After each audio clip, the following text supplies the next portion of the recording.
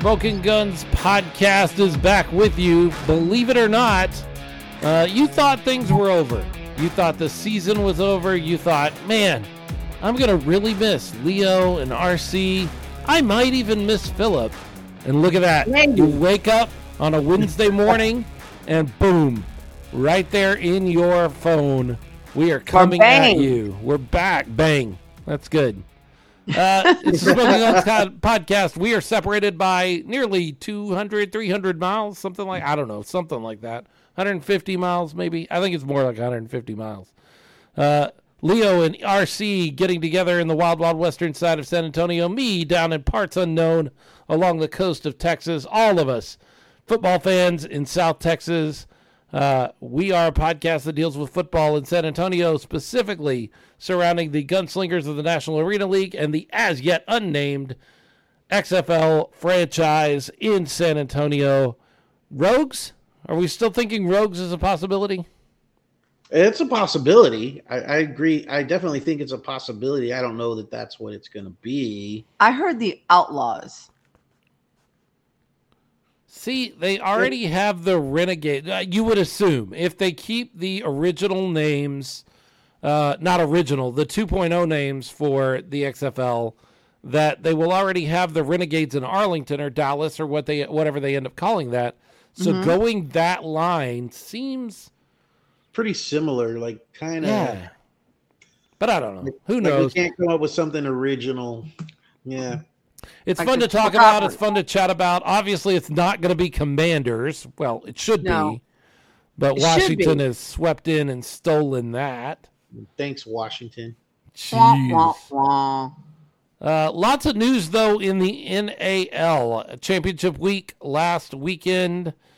We got news coming out of media week leading up to the championship. I thought that the NAL, the National Arena League, where the San Antonio Gunslingers play, did an incredible job of making much of their championship week. They announced a franchise, a new franchise that will be coming in, will make the 8th franchise in the league, which I think is great.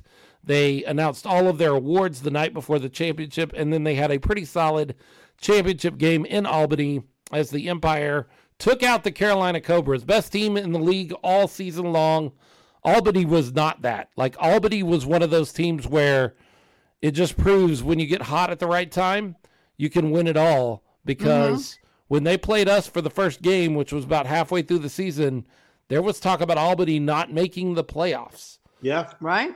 And they end up being the champions, and decidedly. Like, they didn't luck into the championship. They won both of their playoff games decisively, especially over the Carolina Cobras, who were just kind of the best team all year, certainly when Jonathan Bain was quarterbacking. Early. Yeah, very much so. And that's something that can happen, and we saw that from Carolina. Lots to talk about in the NAL. Championship game, I haven't actually gotten a chance to sit down and watch it because I'm on to the next thing football-wise. Leo, I think you said something earlier about the same thing. Saturday night was the first preseason game for both of our teams, the Dallas Cowboys and the Denver Broncos. Apparently, how'd your team do, Philip? That was a good match. Apparently, they practiced together, and Denver won the practice. Like they were better. They were just better. Denver was the better team in practice, but then they played the next day. And Denver was still the better team, so I don't know what what that means.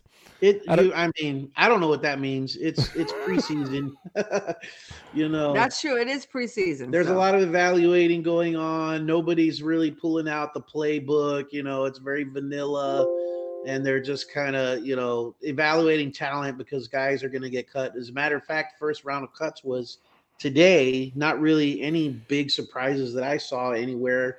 I haven't really been following the whole league today, though, but I don't know if there's anything really worth mentioning. But yeah, with only 3 preseason games now in the NFL, this first game is a little bit more important than it has been in the past.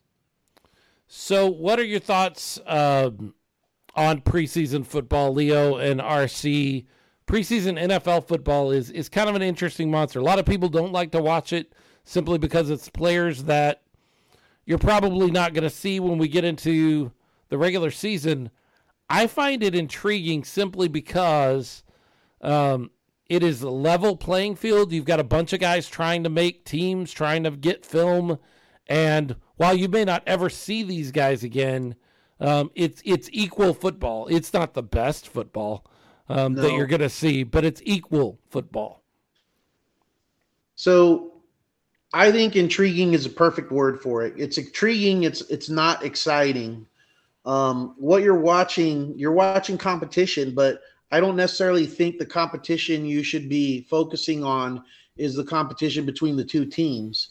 It's more the competition that's going on within the team as far as those guys trying to make that final roster. So that's really what the preseason is all about up until, the last game where they kind of have a little bit of a dress rehearsal for the starters to go out and kind of get a little bit of an audition or rhythm to get prepared. But other than that, that's what the entire preseason is about, is looking out, filling out roster holes, developing talent, seeing who you think is going to make the cut, who's going to maybe be on, practice squad, or who you're just going to let go. So intriguing, I think, is the perfect word for it. I think you nailed it with that one. Well, I think kind of going back, you talked about the Cowboys and the Broncos, but the Bears, they won 19 against the Chiefs on Saturday. So that's good. But I'm with Leo. A lot of this preseason, it's almost like a practice. You know what I mean? It's the last chance the players get to show their skills, to see if they're going to make the team or not. It's not as exciting as having, the stars play. My husband doesn't watch it. He's just like, he'd rather just wait for the season to start. But that's the first sign that the season is coming, the preseason. If you're, obviously, hence the name. Right. If you're a fan of what's going to happen in the spring in the XFL, you might want to cast an eye toward preseason, not only for your team, but for as many teams as you can, because you're liable to see some of those names in the spring playing for San Antonio, playing for Arlington, Houston, those XFL Las teams. Vegas. That is where you're going to see them drag up a lot of their talent. Their best talent is going to be guys that are playing in the preseason here and just not making a squad. Exactly. We'll hear a lot of these names again. I'm positive of that. So all of that to say, I didn't really pay attention. Didn't pay attention. That's actually wrong. I paid attention to what was going on with the NAL championship game, but I was not invested. I did not care if Albany or Carolina won. It didn't matter to me one way or the other. I was just mad that we weren't there. And so it was just kind of hard to get excited about and watch that game. However, the night before, we had the NAL awards. Actually, all week long, they were kind of leaking out some things. They did second team all NAL, and we had a lot of gunslingers on the second team. Second all NAL team. Jonathan Kent was on there. Mm-hmm. Not Justin Jonathan Kent, Alexandre. Robert Kent. Yeah. But what does that really Kelly mean? I Rashad. don't know what that means. Kelly Rashad. Team 1 and team 2. What's the difference? Can you clarify that for me? She's asking the difference between first all Right. NAL team and second all NAL team. So if you were to build an all-star squad out of all of the players in the NAL, the first team, all NAL would be your all-star squad. This would be the team you would take. And then your second team would be just that. It would be the backups that you would put in behind them. So it's still prestigious because if you're the second team all NAL quarterback, they are saying that, Jonathan Bain's the best quarterback in the league, but if he were not to play, the next one we would select would be Robert Kent Jr. Okay. So I think that's impressive. Yeah, I think very it's nice much so. that we had a team that went 4-8, and we're going to talk a little bit more about that here in a minute. We had a team that went 4-8 and really dominated the second team all NAL roster. That's kind of interesting. In fact, there's Very. a lot about the awards that was interesting. Robert Kent Jr. is named Offensive Player of the Year. Right.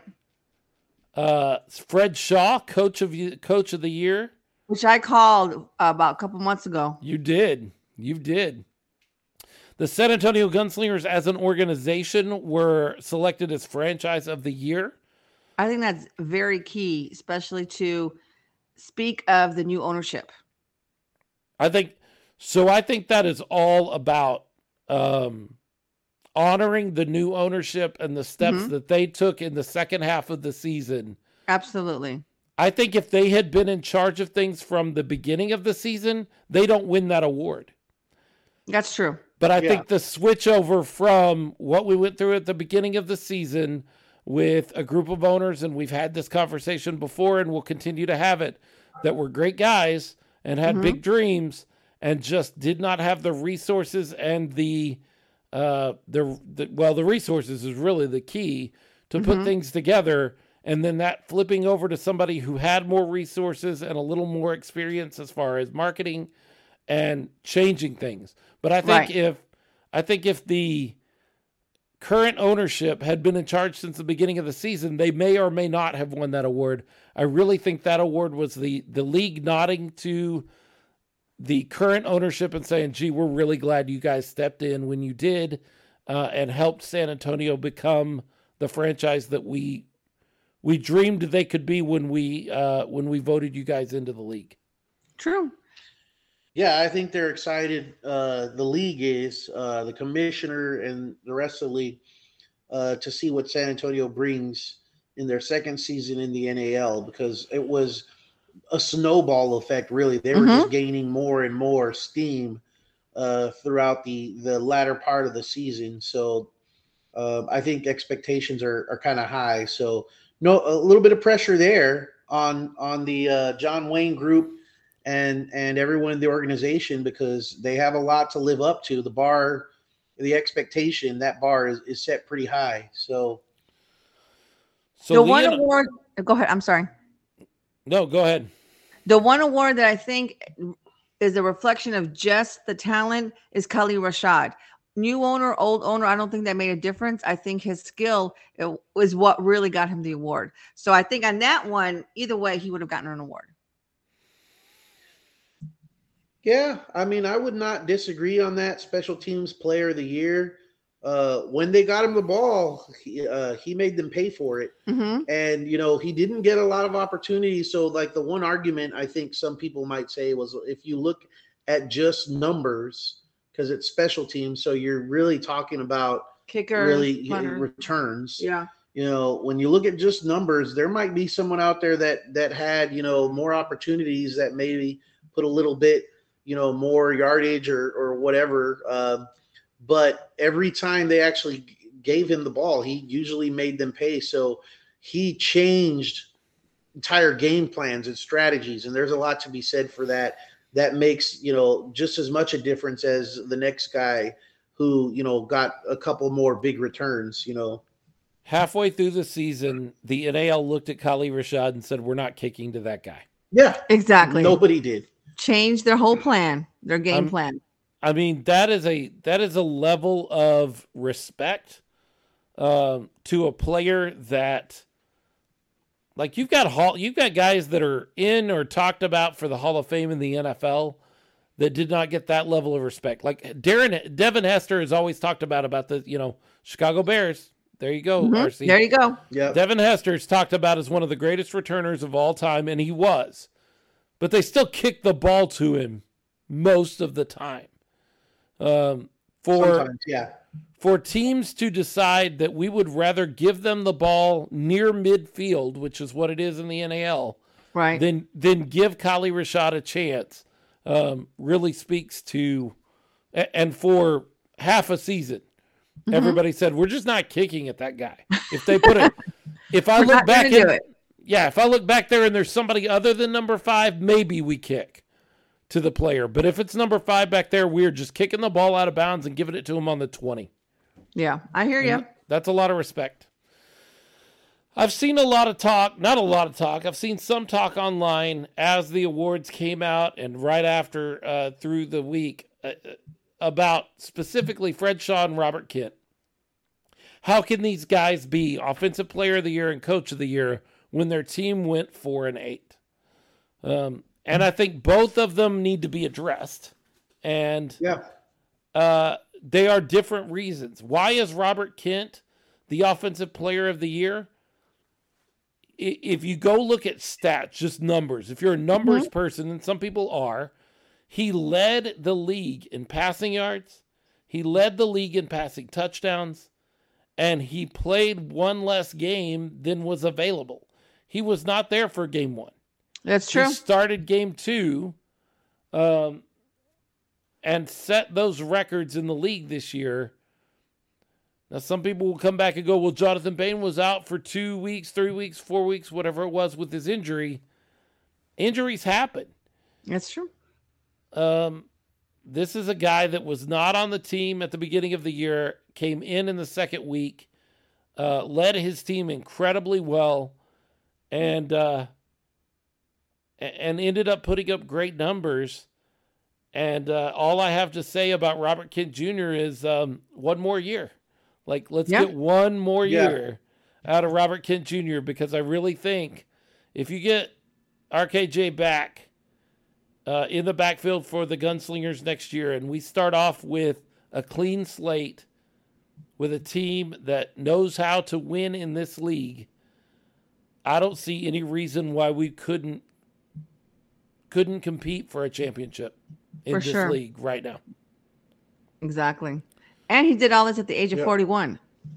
Right. He's 41 years old.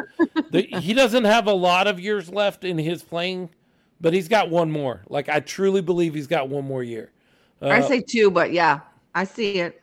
Leo and I got the opportunity to go out to the I love this story, Leo. We got to go to the Gunslingers held an end of season event for all of the players and all of the team personnel.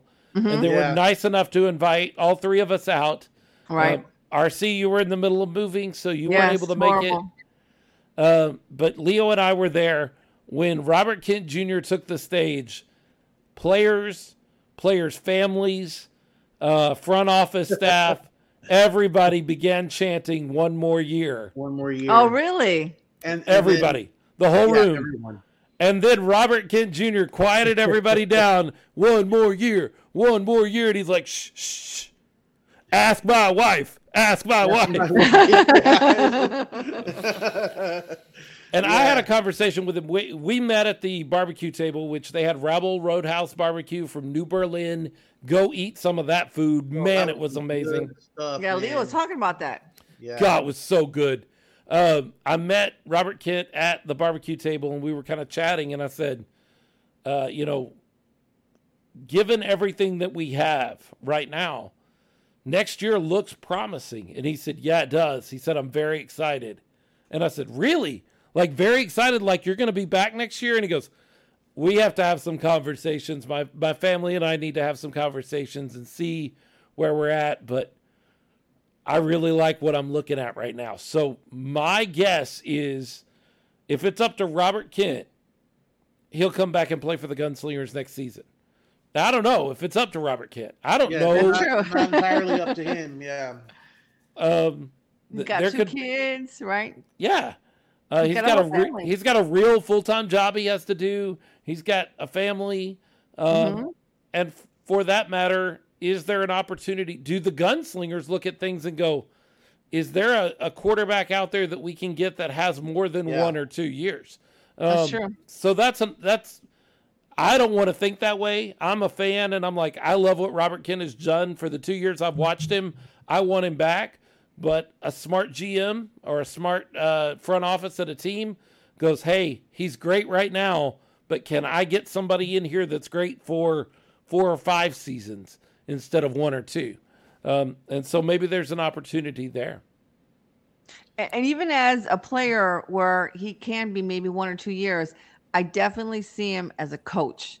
the league and the team would so benefit from his knowledge and his experience. There is nobody I've talked to on the coaching staff or the players that have not told me that Robert Kent Jr. is a coach on the field. He is an extra coach on this coaching staff on the field, and it's great to have him.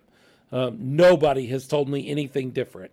It is an extra pair. He has a coach's mentality, and him being on the field is just an extra coach on the coaching staff. He just happens to be on the field. You know, when I've gone to the practice, I also see those qualities in Pierre Turner. Yeah, absolutely. And definite leadership, yeah.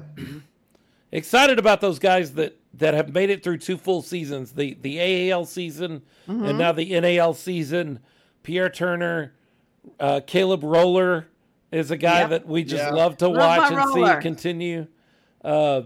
Really happy with those guys. So that's Robert Kent Jr. If you're not sure why Robert Kent Jr. is the player of the year, the offensive player of the year, you don't need to look any far. Well, you don't need to look any farther than a stat sheet.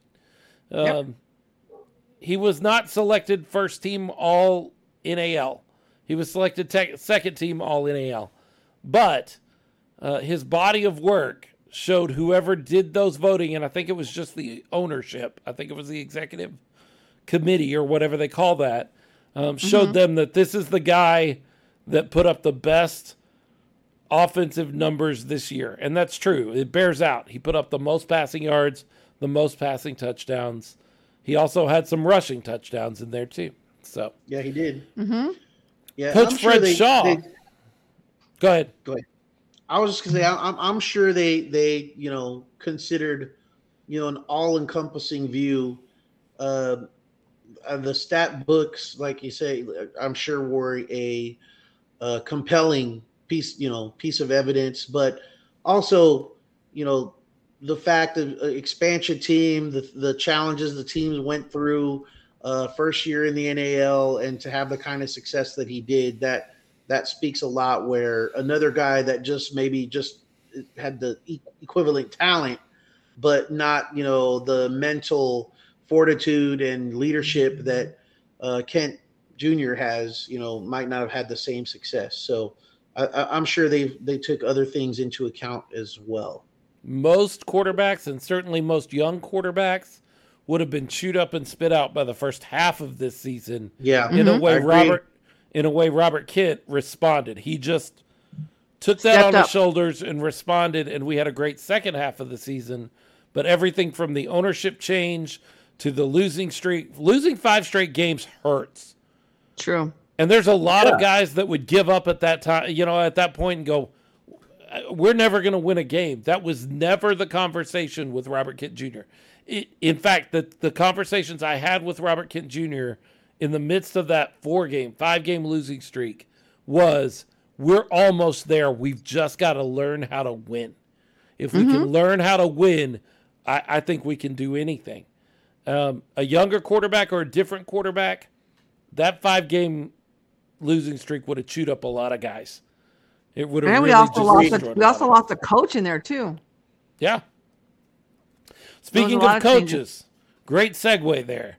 Speaking of coaches, Coach Fred Shaw wins Coach of the Year, and I have seen a lot of talk about how do you give a 4-8 coach of the year.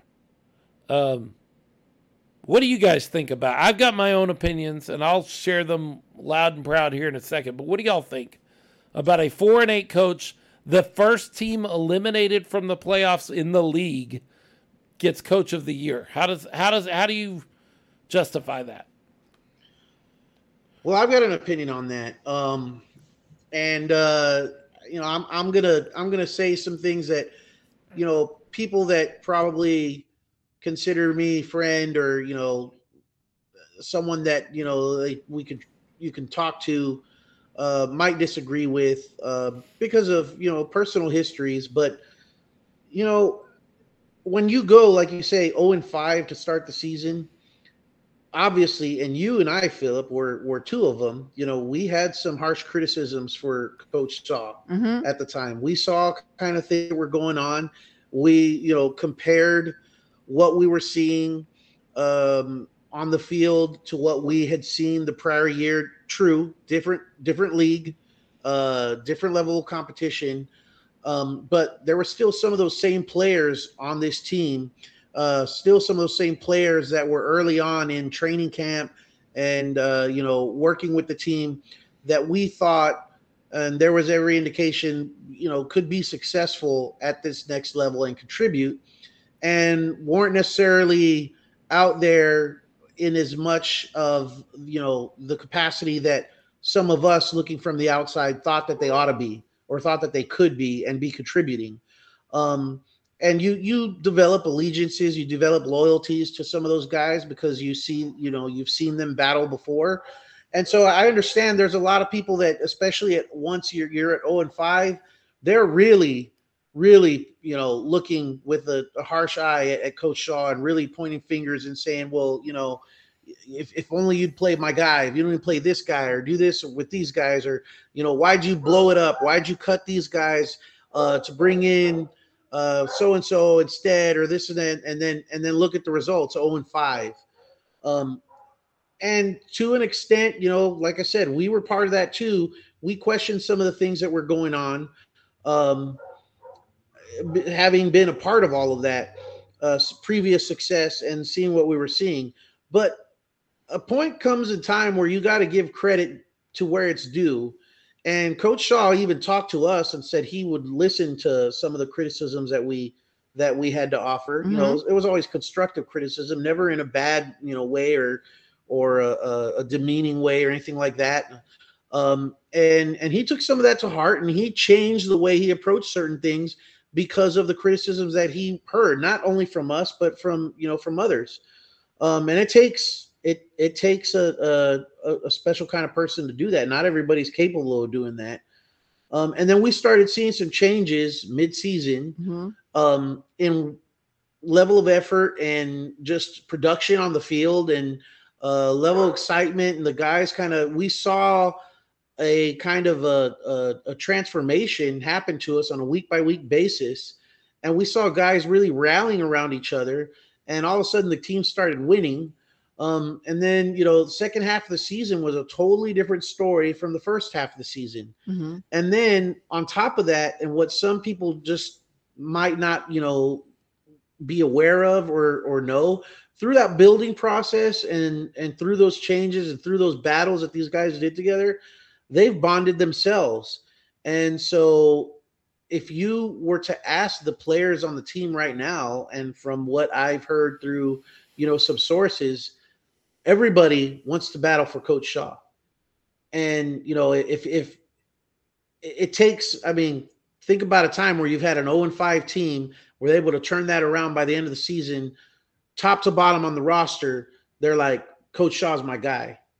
That to me speaks volumes about the job that he did and why he was deserving of receiving that award and that recognition, because he went through a lot of challenges, both, with the ownership change, different changes that had to be made, personnel wise, player wise.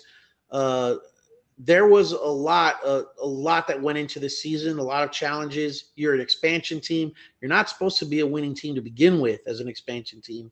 And here we were a couple of weeks from the season with a shot at making the playoffs after going 0-5. Not a lot of people can do that. Not a lot of people can get players to rally around them and work the way these gunslingers did that second half of the season. Well, I think the way he was able to maintain his professionalism and his sportsmanship, really through all those changes. First, they started off playing outside, then they went inside, then he lost a coach, then they got new owners, and then new players, some only coming in game day or not being able to practice the whole 2 or 3 times a week. We saw all that. We were there behind the scenes. And every time we saw him, he was always very positive, always professional, great sportsmanship, always, trying to be a great leader. That what is a coach of the year is the definition. If everything's easy for you, there's no challenges, how can you say I am the best coach? He went through all that adversity and he still came out with his head up high. We love him as fans. We love him as a podcast. The team loves him. So I don't see, like I said, a couple months ago or a couple weeks ago, he will be coach of the year because he's gone through all that with his head up high. And, other coaches may have fallen and he didn't. Right about the time of the ownership change, we met with new ownership. We had an episode that we did with them. Brandon and Carlos came on. After that episode, they had officially assumed control. We stood around and talked with them for what, Leo, an hour and a half? Yeah, I was going to say probably a couple hours. Long enough that we both got in trouble with our wives when we got home. Louise was upset when I got home. In the midst of that, they were new to all of this, and they asked our opinion off the air about some things around the team. And one of the things they asked me about, and I won't say, I don't even remember what Leo said. I remember what I said. They asked me about Coach Shaw. They said, do you think Coach Shaw is the guy? And I said, I don't know. I really don't know. I'm not sure what I think of Coach Shaw right now. And if you know me at all, you know I don't like to be super negative on people. At the time, I had made up my mind. And I believed that Coach Shaw was not the person to lead this football team at that point. But I did not want to say that to new ownership. I did not think that was fair. I did not think my opinion should carry any weight anyway. So I just said, I don't know. I don't really know. I will tell you now, as we've completed a season and I've watched Fred Shaw grow, learn, adapt, become a different coach than he was back then. Yes. I am 100% on board with Coach Shaw leading this team next year and as long as he will be here, as long as he decides to be here. So when you ask me, should he be coach of the year? Absolutely, to me, because he grew and became an NAL head coach in season. And that doesn't happen. You start a season and it is a week to week process. There is no time for growth or change. It is just make it through the next game. Make it through the next moment. The effort that it takes to grow and learn and change in season is ridiculous. And the fact that he was willing to put in the work to become the coach that I was hoping he was at the start of the season, and I had made up my mind was not going to be, it has impressed me to no end. I am not a guy that changes my mind easily on these things. Once I decided that Jason Garrett was not the coach for Dallas, he could have won a Super Bowl, and I would have said, he's still not the right coach for Dallas. For that matter, Mike McCarthy right now could come into this season and take the Cowboys to the NFC Championship game or to the Super Bowl, and I would still say we need a new coach. I've decided he's just not the guy for us. And I was pretty much there with Fred Shaw and the Gunslingers, and he has, in the span of, 6 or 8 weeks of the season, has changed my mind. And so is he coach of the year? I don't think there's any doubt that he's coach of the year, even with a 4-8 record, because he became an NAL head coach through the season. At the beginning of the season, or at that point of the season, I was not sure he should be a head coach. At this point, I'm worried that he's going to get stolen by some other, IFL or bigger league out there, because they're going to look and go, wait a second, this guy has something special and motivates and leads men well. And we want that as part of our team. So now it is a full switch because I was like, I don't know that we want him at all. And now I was like, I hope we don't lose him. So I think he is absolutely coach of the year material despite the record. And in fact, because of the record. Right, exactly. So I know there are people out there, that feel like the Gunslingers got a lot of unfair press, but really the change that has happened from midseason to now is worth celebrating. An award. I really think that that's what the NAL was saying, is it is worth celebrating the change that we have seen in this franchise. And we want to celebrate that because I'm not sure the NAL wasn't. I think the NAL had decided they made a mistake in some ways by admitting the San Antonio Gunslingers at one point. Like, I think if you would have asked them candidly, and hey, off the record, did you make a mistake by allowing San Antonio to have a franchise? I think a majority of the owners would have at some point in the season said, yes, we did. And they don't feel that way anymore. And I think the changeover is worth celebrating. Well, 2 awards that I think we should have won, but we didn't, was the cheerleading one, of course. We're the best. And then the second one was the fans. So wasn't that the team where they all would pick up their shirts and show their belly? I don't see how that makes you a good fan. Apparently I really don't. I do not. We were respectful. They like that in the East. No, I do not like that at all. And their cheerleaders, we didn't look like no hoochie mamas like those other cheerleaders. I'm just going to say that. Wow. Yeah, I said it. I said it. So I think we should have won, but that just gives us more of a goal for next year. So fans and cheerleaders and everybody else that watch out because the Gunslingers are coming for you. Shots fired. So bang, bang. So the cheerleader thing, again, I think that has a lot to do with the fact that was a mid-season addition. I know. The fan base thing can also be attributed to that as well. Let's face it, for half of the games in the Freeman Coliseum, we didn't have any fans, so we can't say we had the best fan base. By the end of the season, we could make an argument. We made a change, but in the beginning, I get that. But yeah, I don't think we have the enough body of work to show. When they announced that on that yet, next season will be a different story. But we kept our shirts on. When they announced that the Orlando Predators were the fan base of the season, my response, and I posted it on the Smoking Guns page, was, okay, fine. I get it. Wait till next year. For sure. So. Yeah, I wholly expect that they'll, San Antonio's going to show them something next year. We're going to get more awards next year. And we won't take off our shirts. And I don't have take to. Off my shirt anyways. Do you have? I'm not taking off my shirt. I promise. I will not take off my shirt either. So there. So the awards are what they are, decided by the ownership. That was fun. What was also fun is to find out that we are no longer going to be the only Texas team in the NAL. Yahoo! Yeah, another team coming in from West Texas. So we knew who the 7th team was before we got to Championship Week.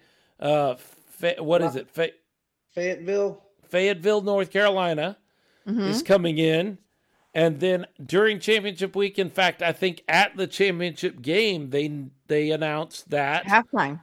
The West Texas Warbirds, a team that has been around for a couple of seasons now, maybe 3 or 4 seasons, will be joining the NAL.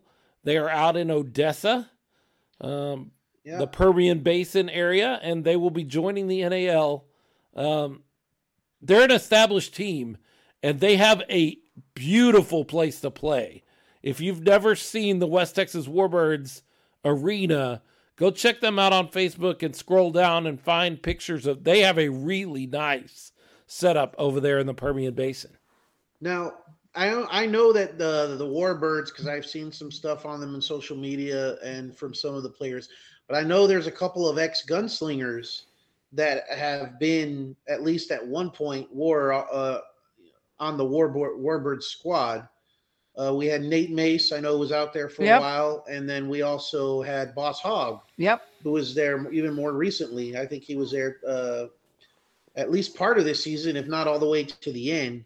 But the question I have is that since you mentioned the facility, is that where the big brawl broke out that was all over social media and news during the championship game? I know the Warbirds were in that championship game, but I don't know if that was a home game for them or not. I want to say that was hosted by the Dallas Prime, but I'm not sure. Okay, I was just curious. But it was the Dallas Prime and the West Texas Warbirds, I believe, that were part of that. And that was ugly. That was just, there is nothing about that was redeeming for either team. That was just an ugly moment in sports. It reminded me of the brawl that broke out at the Palace at Auburn Hills way back in the early 2000s. Now it's in the Palace. Yeah. Mhm. When Ron Artest went into the crowd. I'm sorry, Meta World Peace, whatever his name is, went into the crowd because somebody threw a beer at him and players were brawling with fans. I remember them talking about, do we need to put a cage around the NBA players so that kind of stuff can't happen? Like, I remember that being conversation, and I'm like, no, you just need to end the career of one Ron Artest and show players that there is no way that needs to go forward. And it's drivable. We can have a road trip, so that's good to know. I mean, it depends on your definition of drivable. It's 5 hours, right? From San Antonio to the Permian Basin. Isn't it about 5 hours? Is there? That's a little bit further. But at least it's not New York or Florida. Well, yeah, South but Carolina. it's if you just also when you're driving in West Texas, There's nothing there. it's hard to measure that in just time because time slows down in West Texas when you're traveling through it. I've had the experience a couple of times because there's literally nothing out there, nothing to see.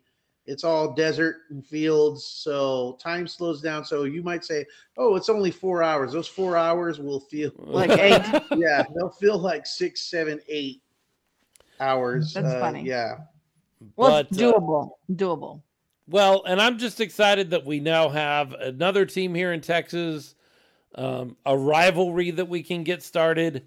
They do a pretty great job on media. I believe they have a webcast. It's not really a podcast last I checked, but I think they have a webcast show that they do out of their front office. So, it'll be nice to have another Texas team. It's a little frustrating that it's another Texas team that's red, white, and blue. Yeah. I'm kind of like, hey, that's our deal. We're the Texas team with red, white, and blue. Why don't you go get your own thing? But whatever. It is an established team. It is not a fly-by-night organization, so to speak, Warbirds. But I'm excited that we have another team and that the NAL is now swelled to 8 teams. I really think that's the minimum. This last season with 6 teams was weird. It was just kind of a weird deal to me. Going in with 8 teams, I feel a lot better about. Yeah, I think that'll be a lot better for scheduling and, a little bit more diversity in who you're playing.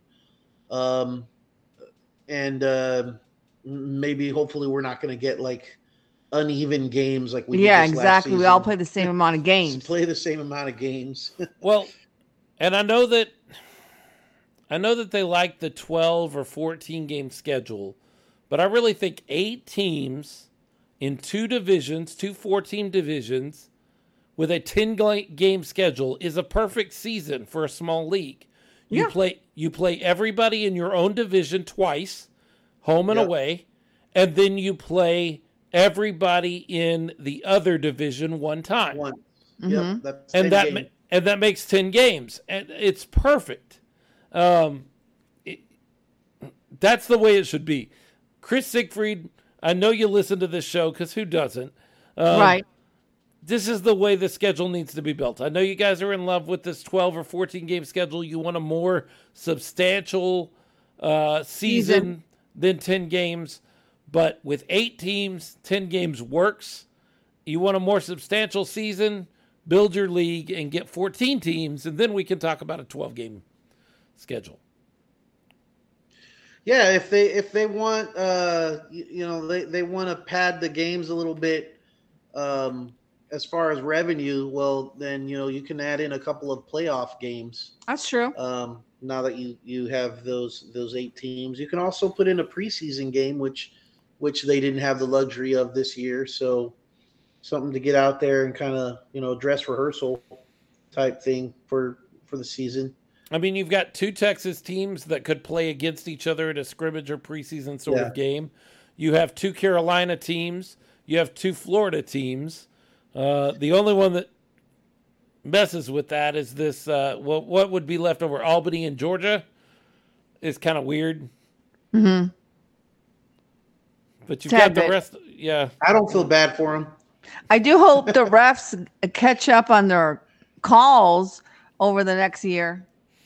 Oh, that'll get better. I think officiating is one of the things that they absolutely have to look at in the offseason and decide they're going to put the resources into fixing it. Yeah. Right. They just need training, whatever. And they're going to have to budget, and it's money. They're going to have to budget money to make that work, to give their director of officiating the opportunity to train these guys and, to gather them together and do some real training.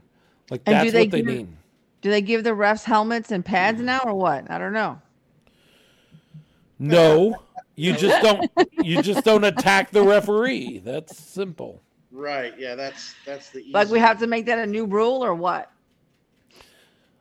Given everything that happened in the NAL this season, are you on board with continuing forward in the NAL, or would you like to see them look elsewhere? If there was an option, if the Gunslingers decided, hey, is the IFL or the CIF still an opportunity for us? Are you good where we're at, or would you like to see them explore something new? I'm going to go as far as to say this, and you could put me on record for saying it. If the Gunslingers continue one more season on the NAL, I will not be a part of it. What does that sound like? Anybody who's listened to the podcast for a while will know that I'm just Josh in here.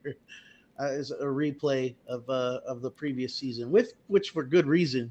I was right. For good reason. You were right. You were I right. was right. You were right. Yes, we needed to get out of the AAL. Yes. No. Yeah. Different league. And very a lot to be considered there to make you have made that sort of statement at that time. And you were absolutely 100% right. As things have gone now, I think the NAL, it took some time. I wondered at the beginning of the season if maybe it was a bit too big of a jump, but the way this organization is right now and the way they played that second half of the season, bring it on. And I can tell you that is the attitude of the ownership and, everyone involved in the organization. They can't wait for next season. Anything less than a championship is not going to be them achieving their goal, because they fully expect to go out there next season and win a championship. That's the goal. I know that from speaking to guys. So, and they're not kidding around. They're serious. Right. So, I think the NAL is a good spot for them. Yeah, there's some tweaks, some things that need to be done, but any indoor football league you go to, that's going to be the case. Correct. Yeah, any organization, you're going to have to tweak things. But I would say let's ride it till we can't. NAL all the way. So the NAL season is over. We don't have a lot to talk about with that going forward, but we are going to have a ton to talk about as we get ready for the XFL season. And the first opportunity for fans to gather together, even without a team name, even without players on the team, is coming up, right, RC? That's right. It's going to happen this Saturday from 1 to 3 at Las Palapas. I know they have some really good specials. Yes, yummy tacos. They're going to have, I think, in a beer bucket. I'm not a beer drinker, but I guess you get one free beer in a bucket. Now, I am a margarita drinker, and they have a good price on the margaritas. And it's going to be at Las Palapas off of Austin Highway from 1 to 3 this Saturday. So I'm super excited. Just an opportunity to gather together with other people that are excited about the XFL and have conversation about tailgating, have conversation about what the XFL is going to look like, some things that you want to see happen. It's this conversation that we have, only you get to talk back. Because we talk about the XFL and what we want to see, and you talk at us through your device, but we don't hear you. Well, this will be an opportunity to talk with people that are thinking about the XFL and the XFL coming to San Antonio and what we'd like to see. And then I think there's actually one of the writers for the XFL. His name is Jay. Was it Noakes? Yep. Yeah. And he's actually one of the podcasts. I believe he's moved from Austin to do the reporting for the XFL here in San Antonio. So I believe he should be going also to the meet and greet. I think he wants to meet some of the fans. He wants to meet us as podcasters so we can start that collaboration between the NAL, XFL, and more. So what other XFL news is there? I saw an unconfirmed report that they have already divided up quarterbacks. Did you see this, Leo? I saw something about that. I think they've divided up quarterbacks, but I don't think they've assigned them to teams yet. So this was as of yet unconfirmed. The two things that I noted was that Garrett Gilbert was slotted to be in Orlando. That is noteworthy because he had incredible success for the Orlando Chickens of the AAF. Apollo. Was it the Apollo? The No. Boyos. The Boyos. The Boyos. The Orlando Apollos, or Apollo. Was it S? Did they put it in? I don't remember. Apollo. It was the Apollos. He had incredible success. He was probably the best quarterback in the league in the AAF in Orlando. So that makes perfect sense to me. The information that was posted on this tweet, and again, it is unverified. It could be somebody just having a laugh. Fake news. That Brandon Silvers would be the quarterback in San Antonio. I think that was somebody who comprised a list using the names that were out there and was speculating on who would end up where. I don't know that was a league source or that was just a fan who was speculating. I'm not sure how he came to those conclusions, but he was saying that this is where I think these guys are going to end up, without really saying why. From what I saw, not to discredit it at all. I mean, he might be 100% correct. I just didn't see anything there that said this is why I've come to these conclusions. If we're talking about the same post. What I thought was interesting about this tweet is I would almost make a case for flipping those two guys. Garrett Gilbert played his college football in Texas. He played it at UT and then up at SMU. You could make a case for him being in Arlington or Dallas or whatever you call that, or you could make a case for him being closer to UT in San Antonio. And then Brandon Silvers is an SEC guy, if I remember correctly. You could make a case for him being in Orlando because that's more of SEC country. I really think Garrett Gilbert, as much as I'd love to have him in San Antonio, if they're dividing up quarterbacks and the XFL is deciding, hey, we're going to send them where we want them, where we think that they would draw the best, I think taking Garrett Gilbert, a guy who played at SMU and had a lot of success, a guy who played quarterback for the Dallas Cowboys, notably, and putting him on the Arlington or Dallas team makes the most sense. Putting him back in Orlando, I get it, but I just don't think that that will have the same draw as putting him in a place where he's had a lot of success both in college and then eventually played in the NFL, even starting a few games. 1 game, 2 games for Dallas a couple of years ago. It might have been 2, I think. Well, I do know, and this is from an inside source, that all the teams are going to be like, I guess, housed in Arlington. Yes. Like the players, the administration, all of them is going to be in Arlington. And then the day of the game or 2 days before, whatever, they're going to go to their respective cities and play the game and then return back to Arlington, which is somewhat similar to what the XFL was, not the XFL, the USFL was doing. But they had all the games in one city. And I think they realized that wasn't successful. So USFL, now they're having the games in the cities. The USFL played all of their games in Birmingham. And Birmingham Stallion games were well attended, virtually. I mean, they were okay. Everybody else did terribly. Right, exactly. Yeah, nobody cared. Nobody cared. I did not like that system at all. But I will tell you that I'm not sure I like this one either. I'm not sure. I got to see it. It may work great. But I find it very odd that they're going to practice all of these teams together ultimately. Mm-hmm.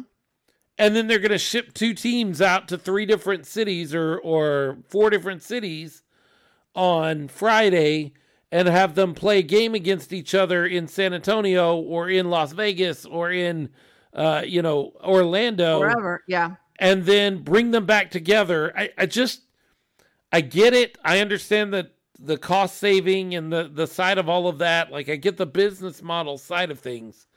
But I just don't know if you can develop a team identity when you are practicing with every other team all the time.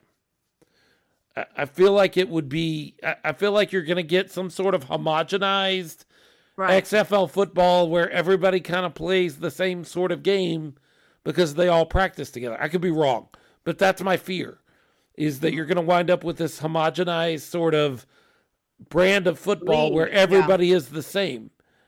In different colored, like the Spring League.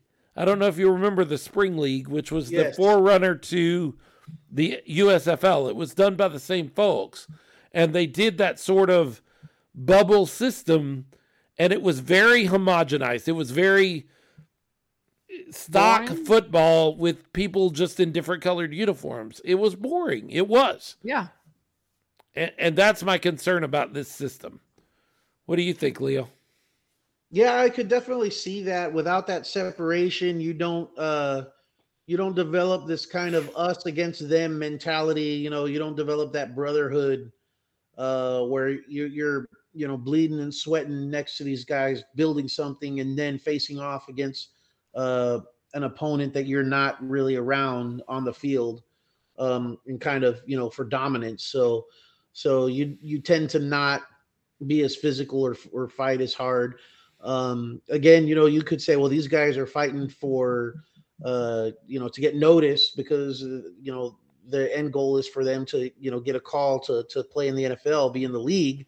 So there's that going for them, but you get that extra something when you develop those relationships and that kind of brotherhood mentality for being around the same guys all the time. And you don't have that outside presence from those other teams. I think I hadn't actually thought about that until you just brought it up right now.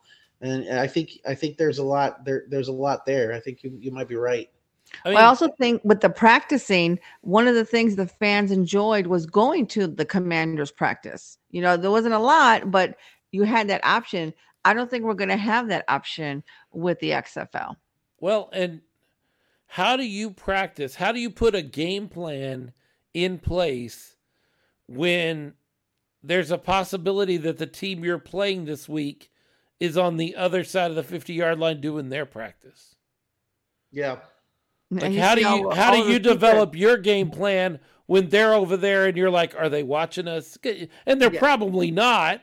But in the days of Spygate and like there's stories in the old days of the NFL of like George Allen specifically, Washington Redskins, back when they were the Redskins, head coach, of being fearful of the Dallas Cowboys having spies and scouts sitting in the trees around the practice facilities in Maryland there.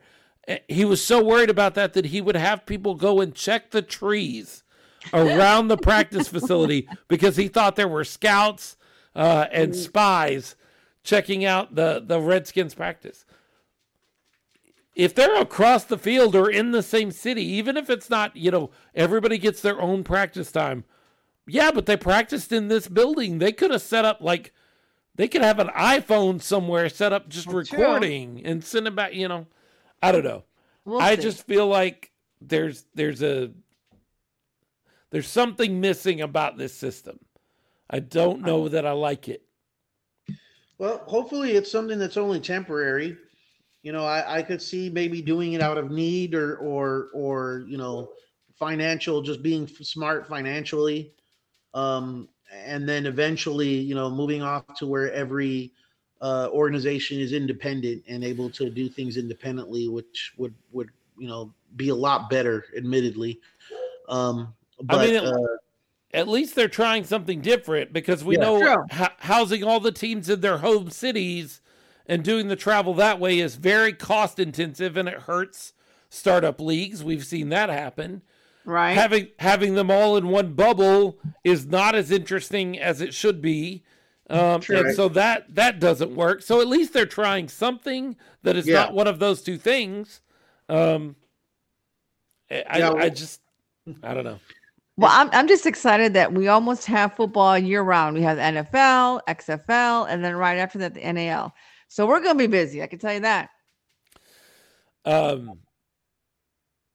Other XFL question marks or information? On November 16th.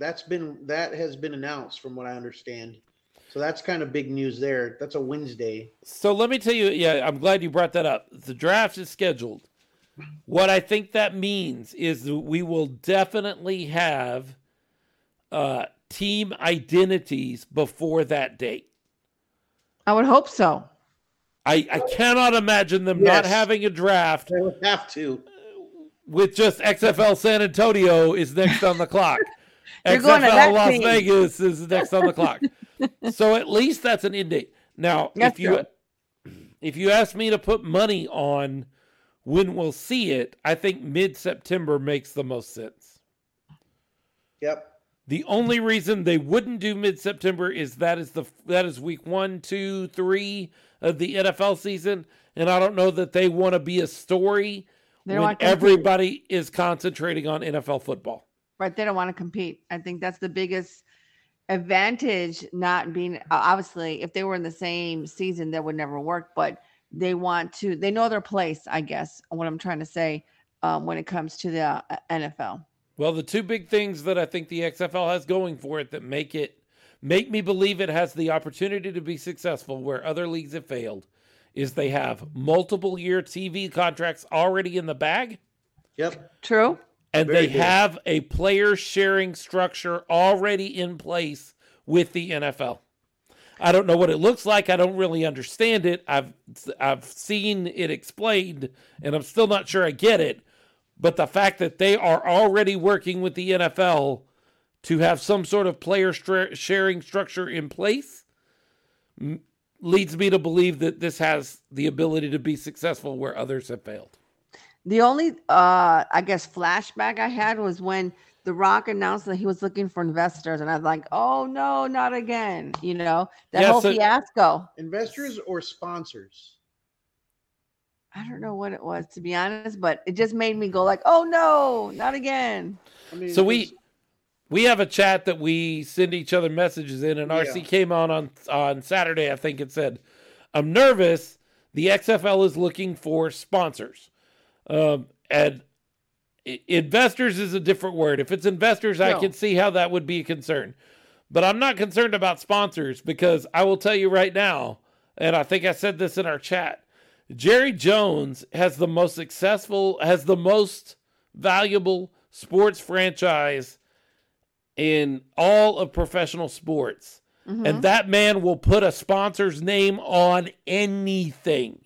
True. Like he will sponsor the mouth guards the guys use. If somebody wants to get, if it's mouth guards brought to you by Devil's River Whiskey, you're going to see players with Devil's River Whiskey logos sticking out of their mouths for the whole season. That man will put a sponsor on anything.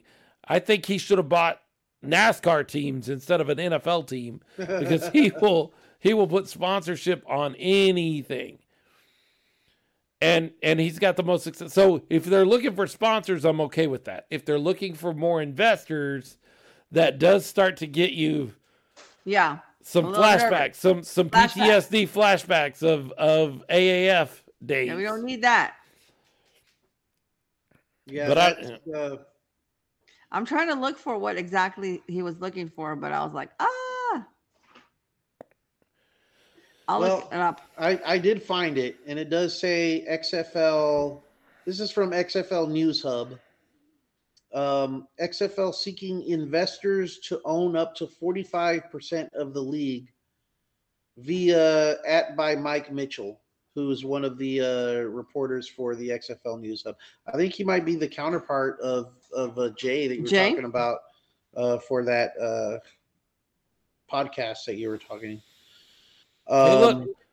So, hey, I mean, looking to sell 45% of your product before it even starts up, I could see how some people might raise an eyebrow at that. Yeah. Very candidly, that makes me nervous.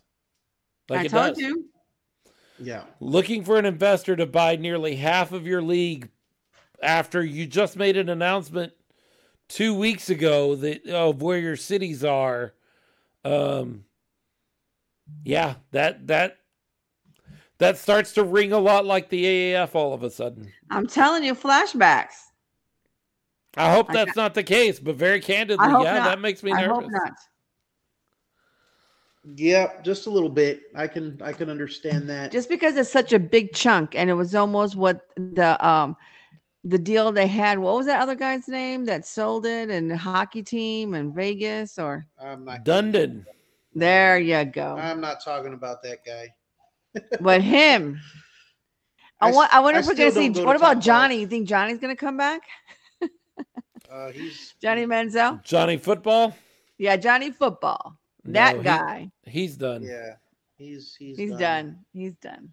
He did his whatever that fan run league was, where he was in that. I think he was involved in that for a little bit, but fan control football. Yeah, he did that. Well, I see you have a UTSA shirt on. Does that mean you're going to the first game? Because I am. I probably won't make any of the UTSA games this year, being all the way down here in Palacios. Yeah. Don't. I'll be watching them though. Tickets. Huh? I'll be watching them though. Okay. Well, I know Dome Dog got us some tickets, and I actually even invited Jay from the podcast for the XFL to see if he wanted to come join us for the game. Hasn't responded yet, so if you're listening, let me know. I still have 2 tickets if he wants to go to the first UTSA game. When is that game? And then we're gonna go to the UNT versus UTSA because of Chessa. You know, she's got one more class until she graduates in December. And then the other good game that I thought might be good would be UT and UTSA. They're playing. They're playing that in Austin. That game is in Austin. I bet you those tickets are going to be high too. But I'm looking forward to the season. RC, I would venture to bet. I mean, obviously, UT tickets are more expensive than a UTSA ticket. Right, exactly. Just because of what they are. But I'm willing to bet there will be plenty of seats available at the UTSA game in Austin because a lot of Austin football people will be like, why do I want to go watch UTSA? That's true. They don't understand what they're missing because UTSA, right. I'm going to call it. UTSA is going to beat UT. What? Yes. All right. Wow, bold prediction. Wow. There. When you look at everybody UTSA has returning, when you look at how Jeff Traylor got this team playing last year, When you look at how Steve Sarkisian did not get the Longhorns playing last year, and the fact that the game it's only the second week of the season, I believe, there's not enough time for them to completely switch over to you don't just flip a switch and become a winning, awesome football team like UT thinks you can. And so I'm a T-shirt UT fan. I always have been. I'm more than a T-shirt UTSA fan, so maybe it's just my fandom talking here. I think UTSA beats UT. Well, I love it if they do. in Austin, In Austin. which will Party be on 6th incredible. Street. I expect to see big things from UTSA football this year. I think they're going to repeat as Conference USA champs. I think they're going to make a case for a real, actual, decent bowl game this year. I expect really big things. A lot of their important pieces that made them a great team last year are coming back. Frank Harris is back. Yep. Rashad Yes, he Wisdom is back. Yeah. Zachary Franklin is back. Like, those guys are there. Mhm. I mean, we lost Sincere McCormick, and that did. hurts. But They still got a lot to build on. my understanding is that the UTSA running back room is one of the best in college football, according to some people, and that's without Sincere McCormick. So I really expect big things from the Roadrunners this year, and I love Jeff Traylor. I think Jeff Traylor is one of the better college coaches you're going to see for a while. And if you're a UTSA Roadrunner fan, enjoy the time you have him, because I'm not sure how long you're going to have him. I just see other teams coming along and offering him something that he can't say no to. A lot of money. Yeah. Yeah. Money talks. We all know that. Man, it's a great time of year. We've got college football starting up. We've got NFL football starting up. What's forget high school. Don't forget high school. I'm going And to the high TAP game. I will no longer be covering the Lavernia Bears games. Oh, we're so sad about that. 6 seasons of covering the Lavernia Bears for the Lavernia News. That is over. However, You're going to miss it. I will be doing Palacios Sharks football for the Palacios Beacon. I got a raise. Dun, dun, dun, dun, dun, dun, dun, dun, dun, dun. I got a raise. They're going to pay me more in a smaller town to do football than I was making in Lavernia. Nice. Because you're a star. Congrats That's on why. that. That's Congrats. nice. So what is their school size wise? What are they? We are categorized? 3A Division 2. Yeah. Okay. Smaller Very cool. school. In fact, we just went today to the high school and toured the high school with my daughter, who's going to be a senior. They start tomorrow. And all of the high school, all 400 or so students, have lunch at the same time. Oh, my Lord. Oh wow. That's a loud cafeteria. It's not as big a cafeteria as I feel like it needs to be to do that. That Uh-oh. many, you'd think it'd be pretty significant. Hats But, off to the cafeteria ladies. Right? No doubt. But Palacios Sharks football brought to you by me in the There you go. Palacios Very Beacon. cool. So we're excited. Lots of Yeah. great stuff. Yeah, like you Super said, excited. great time of year. This is always the best time of year. I just wanted to get this in. This is always the best time of year for Dallas Cowboy fans. The early part of the NFL season is the most exciting time for Cowboy fans, going on decades now. Decades. Because I can say Decades. and believe in my heart of hearts that the Cowboys are going to win the Super Bowl this year. 4 weeks from now. Oh, my. 4 Every weeks year. from now, I may not be able to say that, but right now, I can believe that that's possible. Okay. I don't know what the air must be thinner over there in Palacios or something, because I think you're getting a little lightheaded there. The big story in the NFL, I don't know if it's a big story. It is. It's a big story. Is still Deshaun Watson for some reason. Oh yeah. Do you think they stick with the 6-game suspension, or do you think that gets I think that's going to extended? get a little bit more significant. gonna I be think it's going to tricky. get more significant. Won't be 6 games. Be a little bit more, maybe a season, maybe not, but it'll be more than 6. I think a season will kind of placate everybody. I think it will be one full season. I think Roger Goodell, or actually the guy that he's tapped, which is a judge out of New York, I think, will come back and say, based on the information provided by the arbitrator and the fact that this is more egregious than anything else that the NFL has dealt with, Absolutely. a season-long suspension is reasonable. And I think that's what will happen. And I think that will happen Fairly soon. I think we're going to see that come down fairly shortly. I agree with you 100%. And I said that would placate everybody. That was a poor choice of words, I think, because that's definitely not going to be enough for everyone involved, and for good reason. But being as this is, like you said, an unprecedented type of offense, and number of accusations, and the sensitivity of everything involved. 6 games certainly seems like too little. Some people might say, any amount of games is going to be too little, and they've got a point on that. But certainly at least a season is, fitting, if you can call it that. Look, accusations aside, because everybody's like, it's just accusations. He hasn't been proven guilty of anything. Yeah. He doesn't have to be proven guilty. No. Go ask Ezekiel Elliott if you have to be guilty of anything to get suspended by the NFL.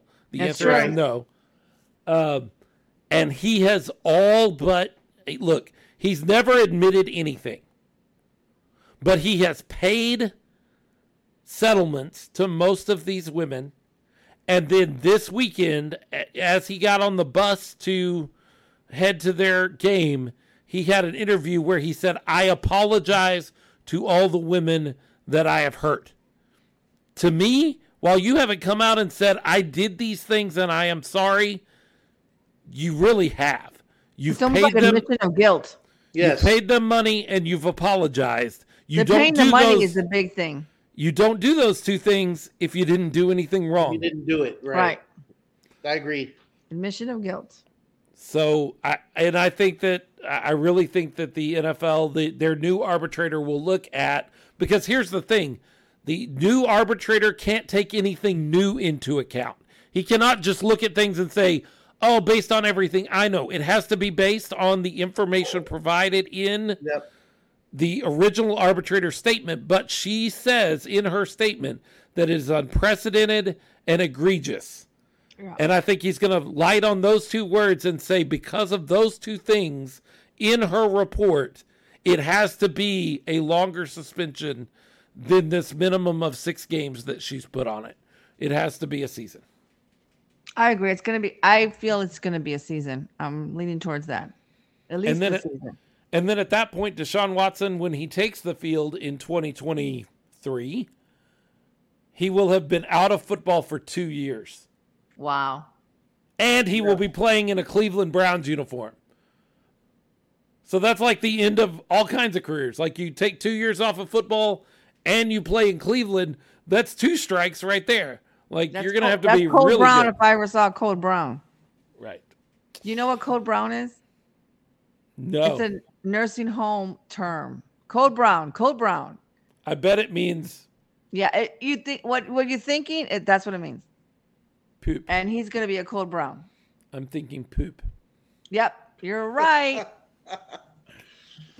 In the nicest terms. I'm so excited about football season. I'm so excited about college, high school, and NFL football. And then I'm even more excited that starting with the regular season that starts on whatever it is, September 7th or 8th or whatever day that is, that the NFL kicks off for real. From that moment on, we have year-round football.